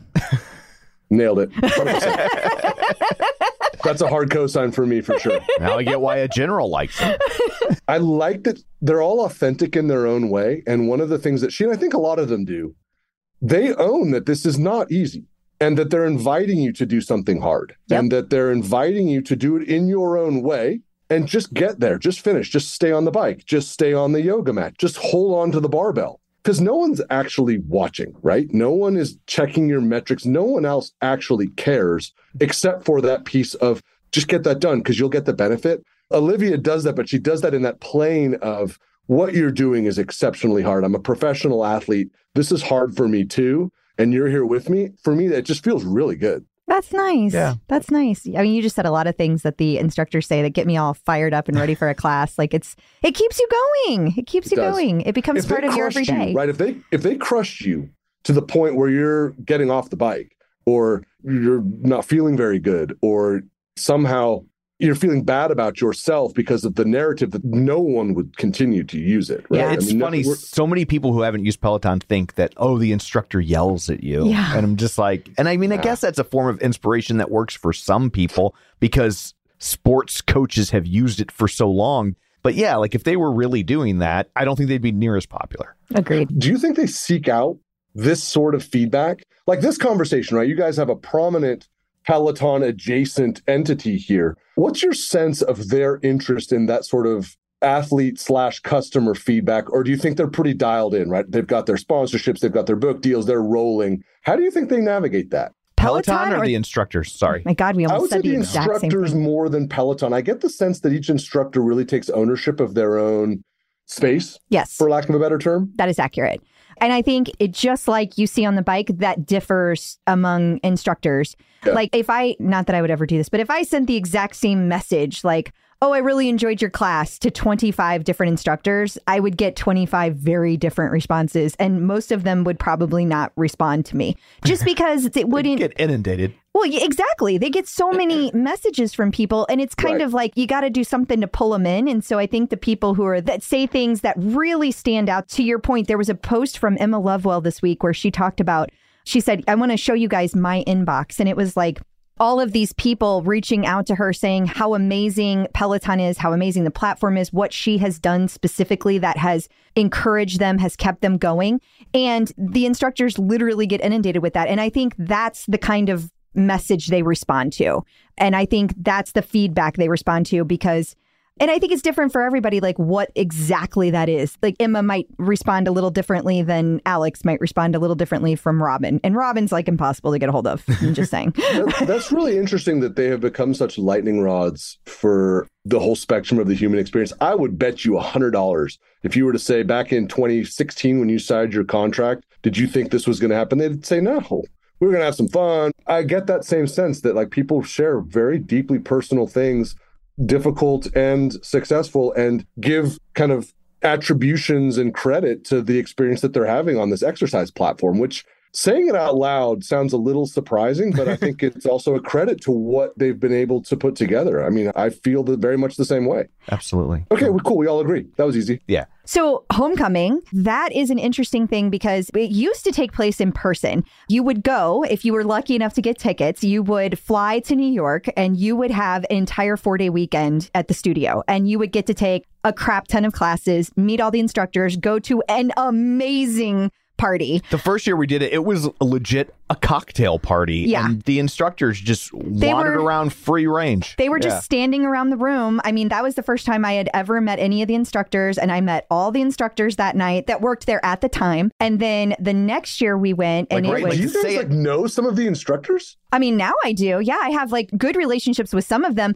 But it's like you have to talk to them all the time. Like, for example, I'll give you an example. Maddie Magiacomo came on our podcast way back when Peloton used to give us interviews and before the instructors were so sought after. And he came on the podcast and we just all hit it off. And Tom and Maddie are like, they're just meant for each other. And Maddie also came to St. Louis because when they opened the store here, he was one of the instructors that used to do visits at the store. So he came out to the store and I got to meet him in person. And we all just hit it off. Like we talked like so much that night. We just hung out forever. And then when I got to go back to homecoming, we already knew him. So when we see him again, he remembered us. And so there's a few instructors that we are lucky enough to have that relationship with. And some people have managed to get those relationships because they've just been part of Peloton since the beginning. Like people who've ridden with Jen Sherman, they've literally ridden with her since 2012. And like, so when their names pop up when she's scrolling, she's like, okay, cool. This account is back. It's like if you're a fan of a rock band who plays stadiums, but you started seeing them when they were in clubs. They remember the people from the clubs. Yes. That's a really good analogy. For me, I've kind of come to know them as their celebrity self and to conceptualize them as, again, like they live their lives like anyone else. It's a trip because these are very prominent people with whom I spend a non-trivial amount of time. For sure. Yeah. I compare it a lot to the rise of the celebrity chef, right? That's interesting. Yeah. Because nobody became a chef thinking, this is my road to fame.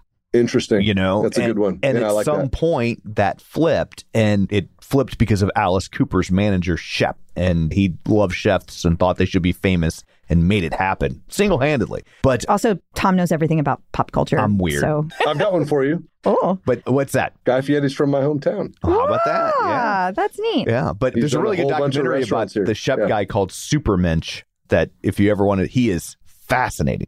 But anyway, so I compare it to that. Like nobody became a fitness instructor thinking that it would make them famous. I mean, the number of famous fitness people you could count on one hand prior to that, right? I mean, you had like Richard Simmons and Jack LaLanne. You got to go back to the 50s, Jane Fonda. Yeah, Jane Fonda, but she was famous for other reasons. True.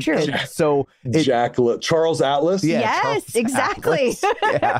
But yeah, like I'll go toe to toe on pop culture. Yeah, it's a finite number though, right? And so now there is a path, but honestly, at the moment anyway, the only path is through Peloton. It is. Yeah. Interesting. Yeah. I would say people, look how many iPhones there are, right? Tens of millions.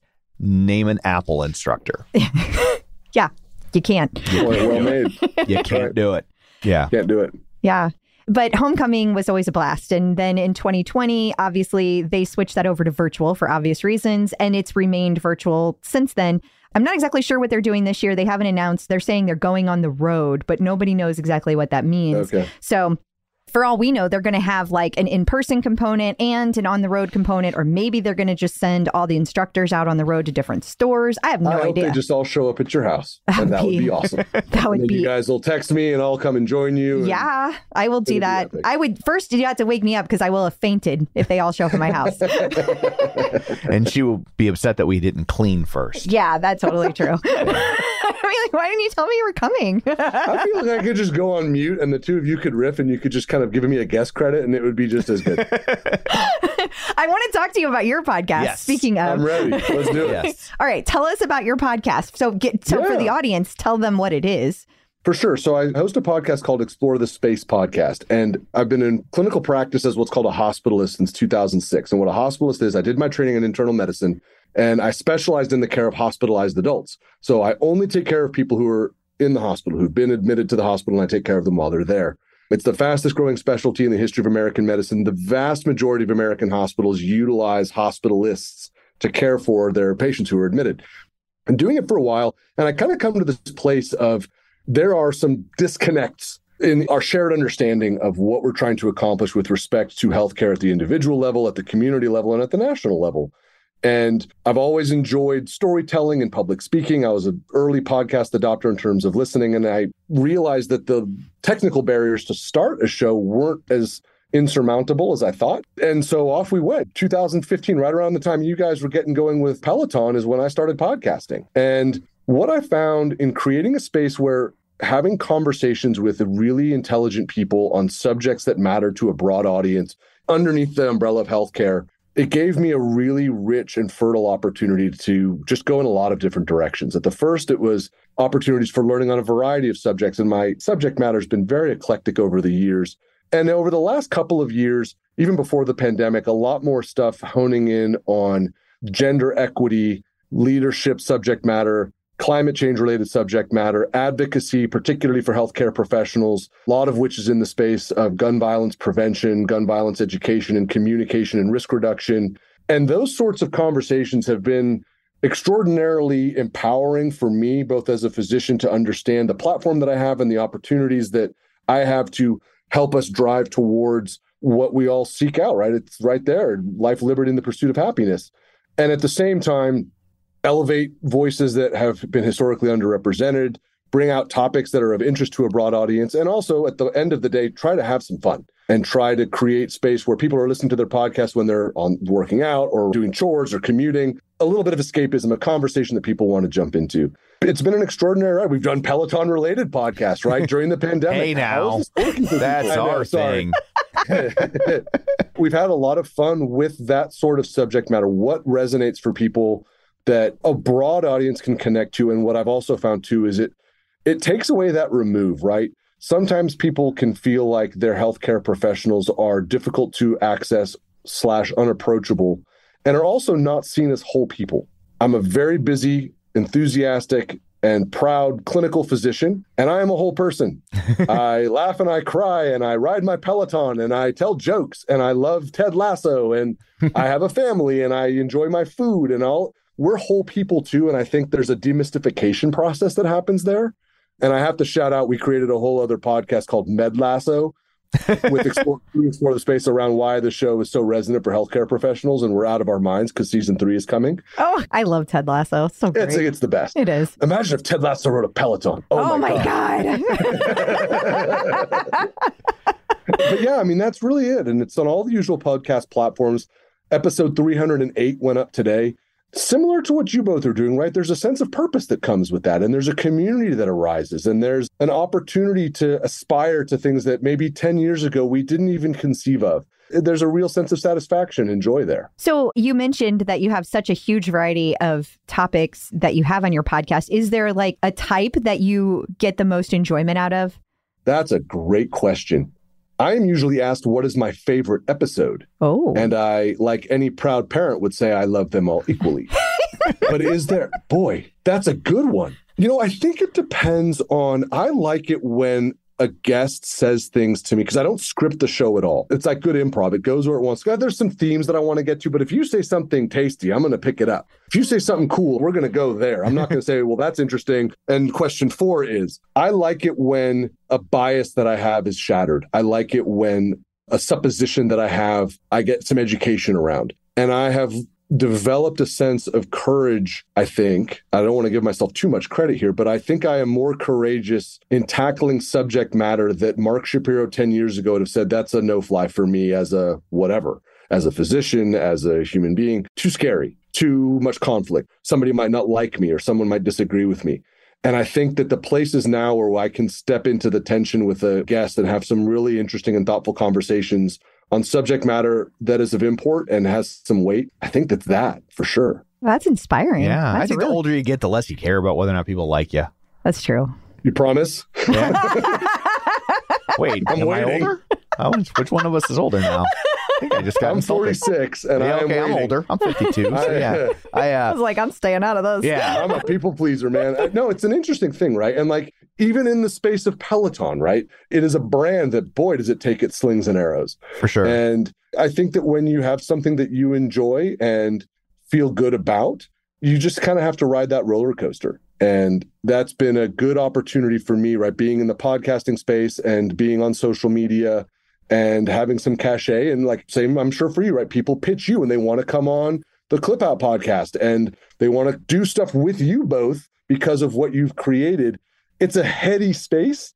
And it's important to remember, again, we're whole people at the end of the day and navigate it thusly, because otherwise it can get really humbling really fast. Wish I could joke around with my doctor like this. You don't want it to be me because that means you're in the hospital. And that's no good. I have no more hospital visits. not for me. again. I was going to say for you. I'm good. Oh my gosh, Thanks. you have been through it. And the two of you too, I think it must be said, right? Respect to the both of you. We had booked this episode on 6 weeks ago, something like that. It give or would have take? been like 4 or 5 days after she was hit by the car. Yeah. She got hit on a Sunday. It was that Thursday. It was that Thursday, I believe. Yeah. Yeah. I remember the messages that you both sent me left the door open. Like, we could do this, but boy, I'm glad that we all had the situational awareness to say, this is not that important. We can do this some other time. Both of you need to heal, right? I think it's really important. There's a great, again, learning lessons, right? There's a really prominent physician on social media, Dr. Glaucomflecken. He's an ophthalmologist. He's really well known on YouTube. He's really well known on Twitter. And his wife, Lady Glaucomflecken. And they're great. They're hilarious. That's a fun name to say. It really is. It's like eye residue. It's a real thing. You got to look them up. They're phenomenal. I've had him on Explore the Space, and they both just blown up. He suffered sudden cardiac death 2 years ago, and she resuscitated him. They've been very open and transparent about this. She just published an article and was sharing it on Twitter today around the experience of survivorship and the trauma that is associated both for the person who has suffered something, right? Crystal suffered something horrible and had to recover from it. And it must be said for you, Tom, too, like your wife got injured and you got a phone call like there's been an accident. The things that come out of that for you both as a couple, you both as individuals, and for us as a shared community, it would have been very clumsy for me to say, wow, I'm glad you're doing better. Yeah, let's record a podcast on like post-op day 4. That would not have been the right move in that situation. It was much That was a long way for me appreciated. to get to that. Shout out to the Glaucomfleckens. But that was sort of the space of like, we're not doing this today. We'll reconnect down the road. I never like to cancel on somebody, and I really didn't want to, but I also really wanted to. So I was very grateful when you took us up on that. Yes, it was very nice. And Yes. This would have been a weird interview if we hadn't. yeah. I would not have been as happy. Yeah. I mean, this would have been lots of stops and starts. She'd have been holding her headphones like this the whole time. I did. I did record afterwards, and I had to take it off my ear because my ear was all. Like she was a club DJ. Yeah. She's over there. I would have been asking the whole time, like, are you all right? Like, should we really be doing this? Ignore the black guy. It's fine. Yeah. It's like, are you sure this was because of a car? Do you need to speak in private? If the podcast intro ever includes the words, don't worry about the black eye, Yeah. we should be rethinking our production schedule. I did have to record a few times with a black eye. Yeah. But it like stayed forever. It stayed forever. Like it was like it just cleared up last week. Like You should have the Glaucomfleckens on. He's an ophthalmologist. He'll break it all down for you. and the goose egg is like still here. Yeah, she's It's still got been one. 5 weeks on Sunday and it's still there. Wow. So like, Wow. yeah, we had to move on at some point. Our public demands it of us. That first week though, thank you for letting us take the pass. Yes, very much. Yeah. And You honestly, don't have to thank me. she was so good about getting back to it. He was the only one that we ended up skipping, that I we think that's reshuffled. true. Like she got That I back to it was? pretty quick. Yeah. Yeah. Yeah. Well, then I'm in. Now he's like I'm kind a of a one dick. of one. He's like, what? It was just me? Oh. Well, now I feel like maybe you just used that. Okay, but the actual truth was it's because I had like the next week I had been planning on working on scheduling a bunch of people and it all fell apart then and I kind of just got way off track. So it just still took some time. And yet here we are, and this is awesome. It is. And I want to make sure that we give you the opportunity to share your leaderboard name if anybody wants to follow you on the leaderboard and if you would like to share totally. Yeah. I was going to say my Twitter handle, but on the Peloton leaderboard at Explore the Space, all one word. it. Yay. And the hashtags that I ride under, there's hashtag Peloton Med, hashtag Peloton Med Twitter, hashtag Med Lasso. My main one right now, like if you see my name and it pops up, it'll say hashtag Med Lasso. Because you look for like who's riding at the same time. Yeah. So we're always checking like who's here from Peloton Med, who's here from Peloton Med Twitter. It's really cool. It's really great. And there's always someone there. And then we'll do like the flyby. I don't know if we invented this term. Like there's nothing new under the sun. The flyby high five. That where you don't go into the actual class. Like Yeah. Okay. So okay. So yes. we didn't invent it. All right. I'll tell my buddy Ken. We didn't invent that. You can let him think that you did. It's okay. It could have started there. Maybe we stole it from you. Well, I didn't steal it from anybody. I don't know. I'm going to bet that Ken and I we're not that smart. We're not bad, but we're not that smart. But hopefully you'll start using the feed, which is in the beta, and you'll be able to see like other classes that people took. You can high five them from there too. So you don't have to go into the class anymore. So that's actually really cool to know because one of the best parts of Peloton Med Twitter is when people kind of shout out their wins. I'm about to do my 500th ride. Let's do it. And I'm on Pacific Standard Time and they're going to do the 6 a.m. Eastern Time. Right? I'm not waking up at 3 a.m. Don't like you that much. Exactly. That's a really cool way for us to do that because that is right now, I would say, there's two big things in the hashtag Peloton Med Twitter community. That's the big one. It's my birthday ride. We've got a big conference and we're going to do a conference, the fundraiser ride or whatever the case may be. Or it's my 500th workout. And then the other one is after we do rides, I love to do this. I will post a snapshot of the ride that I did. And I've just started doing it because I'm a narcissist. A selfie, all schwitzy and sweating and a mess. And like my favorite quote from the instructor. Oh, nice. Oh, that's good. It's really fun. And then some little thing from me about what I was feeling that day. And I'll put that on Twitter and on Instagram. And there's lots of other people that do that too. That's sort of the way we as a community keep in touch with what we're doing on Peloton. And it's really fun. I love that. Yeah. We do a lot of selfies. There's a whole group on Facebook called Sweaty Selfie, as a matter of fact. That's awesome. How do I get to ride with you both? Like, let's do this. I want to ride. Tom never rides. He refuses to touch the bike or any Peloton equipment. Right? Not what I was expecting. You could tonal with him, but that's a whole nother thing. You could ride with me anytime. I haven't been riding as much. I've been running as much more because I'm trying to get my stamina back up for Big Sur. You got yourself a challenge ahead. That's awesome. That I do. But I'm easy to find on the leaderboard. Clip out Crystal. That's awesome. Yeah. That's so cool. And I would love that. We should definitely do that sometime. That would be a lot of fun. That would be really, really fun. And she can tell me all about it. Yeah, he can at least walk by the screen. Yeah, I'm like, oh yeah. Maybe I'll make him hit the high five button. When she's like really dropping the hammer on the Peloton equipment and heart rate's up and going, do you ever like just walk in with a coffee and just sit down? I don't like coffee. Come on. I'm weird. I was going to ask you to be like one of my new besties, but now you don't like coffee. I'm a soda guy. I drink a lot of soda. Drink a lot of soda. Let's try this. When she's working out and really going hard, do you ever walk in with a soda and just like sit down? Hey, honey, how's it going? All our exercise equipment is in the basement. So if I'm in the basement, it's because I'm going to use the tonal. But I do, this is probably, I don't know if I've ever said this on the podcast, I don't know if you have. But it will probably weird people out.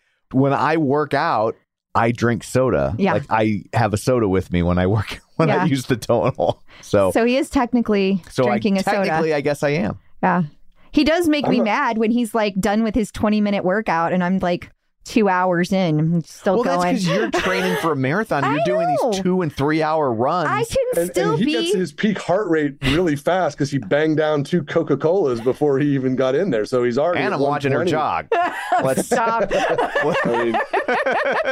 I must be a really good podcast host. I came on another podcast and I got you to spill something that's really cool. Like I'd say you spilled some tea, but you spilled some soda. I spilled some soda. Wow. Coke Zero. That was bad. That was no way. I'm sorry. Yeah.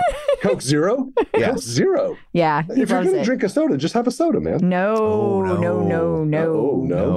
Do you want Tom to weigh 400 pounds? Yeah. Because he would. Oh, it's not like one soda. I don't have soda. I drink, it's not good. I drink way too much soda, but it's my one vice. Right. I don't drink. I don't smoke. I've almost completely cut out black tar heroin. So almost. Baby steps. Baby steps. You and your adverbs, dude. Specificity is humor. That's what I have been told. I think we'll pick this one up next week on This Week in Soda. Yeah. Oh, that should be our spin-off podcast. I would love to be on that podcast. Yeah. But yeah, so I drink a lot of soda. So I used to be much heavier and I switched to diet soda. My doctor, you'll like this story since you're a doctor, finally said something that got through to me because he'd been trying to get me to at least switch to diet soda for years. He asked how much soda I drank and I told him. And then once we picked him up off the floor, he was like, "You're drinking your recommended calories every day." And he's like, so baseline is soda and then anything you eat just makes you fat. Isn't it fascinating though? And I will always have deep respect for this part of what I get to do professionally is the art of finding the lever. Mm-hmm. Yeah.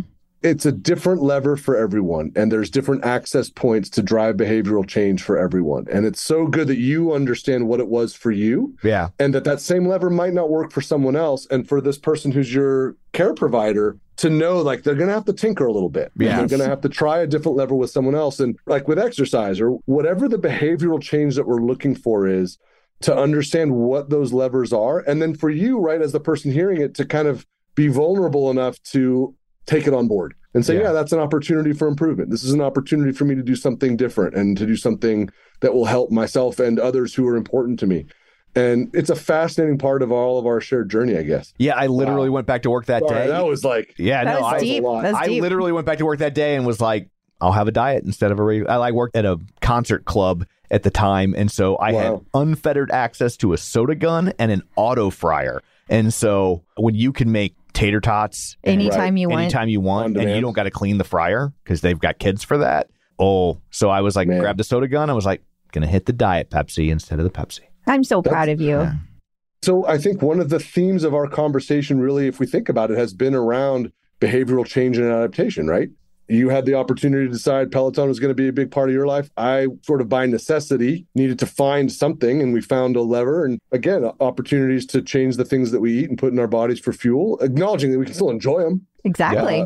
Yeah. I can't enjoy it anymore. Regular soda tastes gross to me. That's true. That is true. Now it's too sweet for him. Yeah. He doesn't like it. Whenever they get me the wrong soda, I'm like, oh, that's gross. Yeah. He literally, he never complains about food, but if you bring him the wrong soda, he will taste it. I think you guys need a second podcast called like This Week in Soda or something. I think you're primed for it. The soda journey. The soda jerk. Oh, there you go. So, it writes itself. Yeah. Well, Bart, thank you so much for taking time out of your busy day to join us. I know doctors are very busy, even more so if they have podcasts. So we greatly appreciate that. And so before we let you go, though, remind everybody the name of your show and where they can find all your things. I appreciate that. The podcast is called Explore the Space Podcast. It's on all the usual podcast platforms. The website's www.explorethespaceshow.com. I'm on Twitter @ETS Show. Instagram @Explore the Space Show, and on the Peloton leaderboard @Explore the Space. Wonderful. Awesome. I'm just realizing what we should have done. What's that? Since he's a doctor. Yeah. When we started this Zoom call, we should have left him in the waiting room for like 20 minutes. Bravo. That's a first. And I liked it. I liked it very much. That was very well played. Respect. In all seriousness. I will share that and give you both full credit. That was very, very well played. You can start 4 doing that years with... of a lot of Zoom calls, and that's the first time I've gotten that one. I like it a lot. That's awesome. Well, thank you. And thank you for the interview. Thank you. Well, I guess that brings this episode to a close. Until next week, where can people find you? People can find me on Facebook at facebook.com/Crystal D. O'Keefe. They can find me on Instagram and Twitter and the the Peloton leaderboard There at you go. Clip Out Crystal. She's still tired from Big Star. Yeah. And you can find me on Twitter at Roger Kubert or on Facebook at facebook.com/Tom O'Keefe. You can find the show online, facebook.com/The Clip Out. While you're there, like the page, join the group. And of course, don't forget, you can watch all of these on YouTube. So that's it for this one. Thanks for tuning in. And until next time, keep pedaling And running. and rowing.